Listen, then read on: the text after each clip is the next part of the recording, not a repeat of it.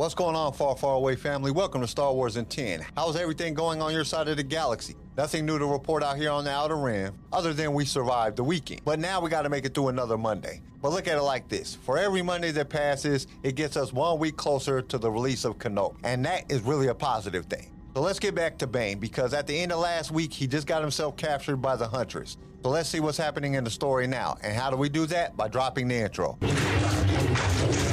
Well, you have. You are now tuned in to a Star Wars show, so just sit back and ready to flow. Clear your mind of what you know, and let the force be the course of where we go. As we take this journey far, far away, now let's hear what Darth Vader has to say. We would be honored if you would join us. On an impulse, she bent down and retrieved the now extinguished lightsaber from where it lay on the floor beside the fallen Sith. She turned the curved handle over, inspecting it carefully. She ignited the weapon and was surprised by its weightlessness. "What about this?" one of the soldiers asked, holding up the duffel bag the Sith had dropped in the first few seconds of the attack. "Take it with us," she said absently, not even bothering to look over. "Give it to the princess." Infatuated with her new toy, she made a few slow, experimental swings with the unfamiliar weapon before extinguishing it and secreting it away in one of the pockets inside her robe, just as she had done with the strange crystal pyramid from the library out back. 5 minutes later, they had the prisoner and their casualties in the back of the speeders, and they were heading to the drop shuttle that would take them back to Dome. As Zana brought the Victory in to touch down in her designated hangar at the Sutric 4 starport, she felt a sudden sense of uneasiness. "Something wrong?" Set asked from the passenger seat, picking up on her discomfort. "I'm about to challenge my master in a battle to the death, and I'm still not sure if I made a mistake picking you as my apprentice," she thought. Then said out loud, "It's nothing." Set shrugged. He was sitting with his chair reclined, his legs stretched out, and his feet resting on the dash.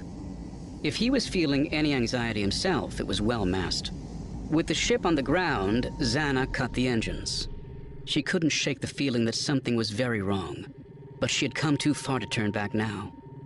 Is this a premonition of my own death? Will Bane end my life tonight?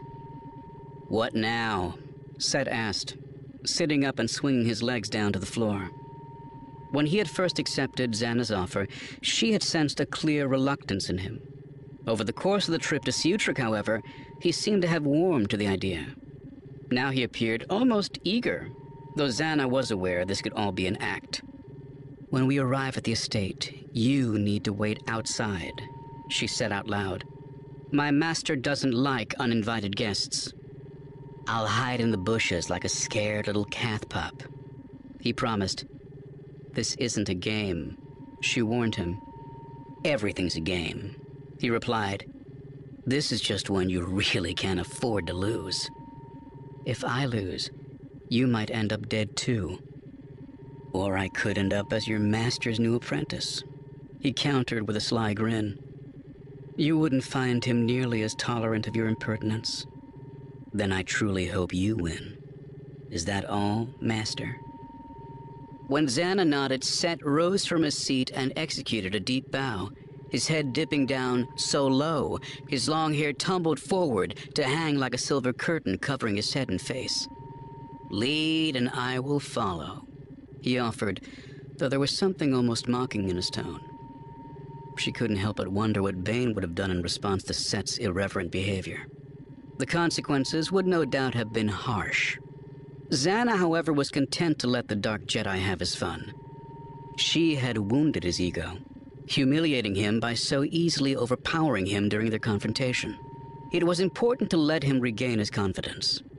And if his jests made it easier for him to accept his role as apprentice, she was willing to put up with them. To a point. Set understood all this, of course. She knew he was pushing her, testing the limits and boundaries of their relationship. At the same time, Zana had been testing him. So far, he had been smart enough to know where to draw the line. This episode is brought to you by Paramount Plus.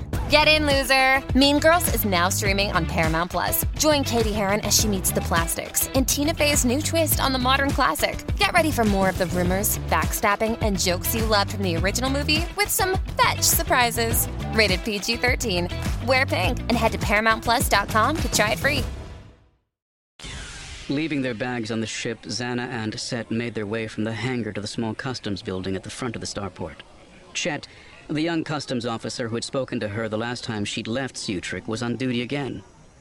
"Good evening, Mistress Omek," he said with a tilt of his head. "I'll have someone bring your speeder around."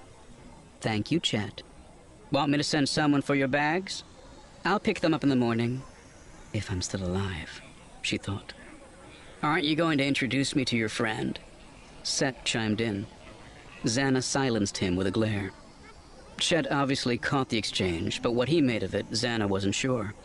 A few seconds of silence passed before the customs official said, "May I speak with you alone for a moment, Mistress Omek?"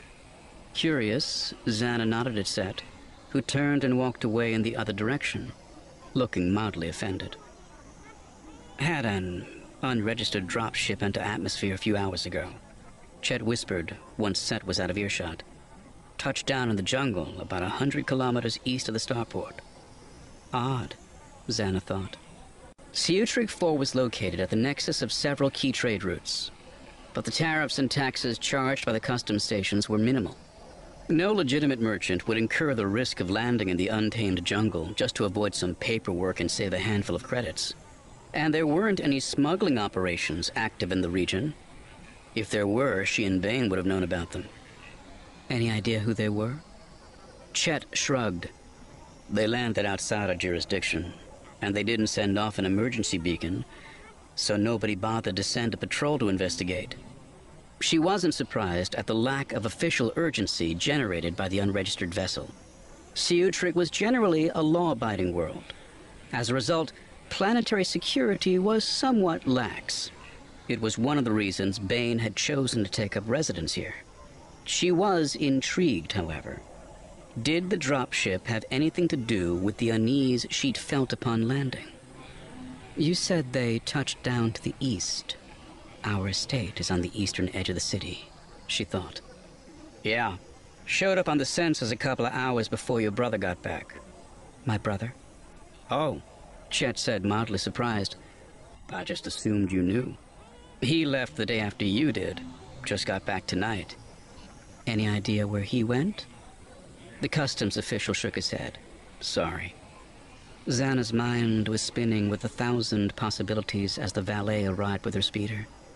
Bane almost never left Sutric. If he had business, people came to him, or he sent Xana. Something must have come up that was too important for him to wait for her to get back.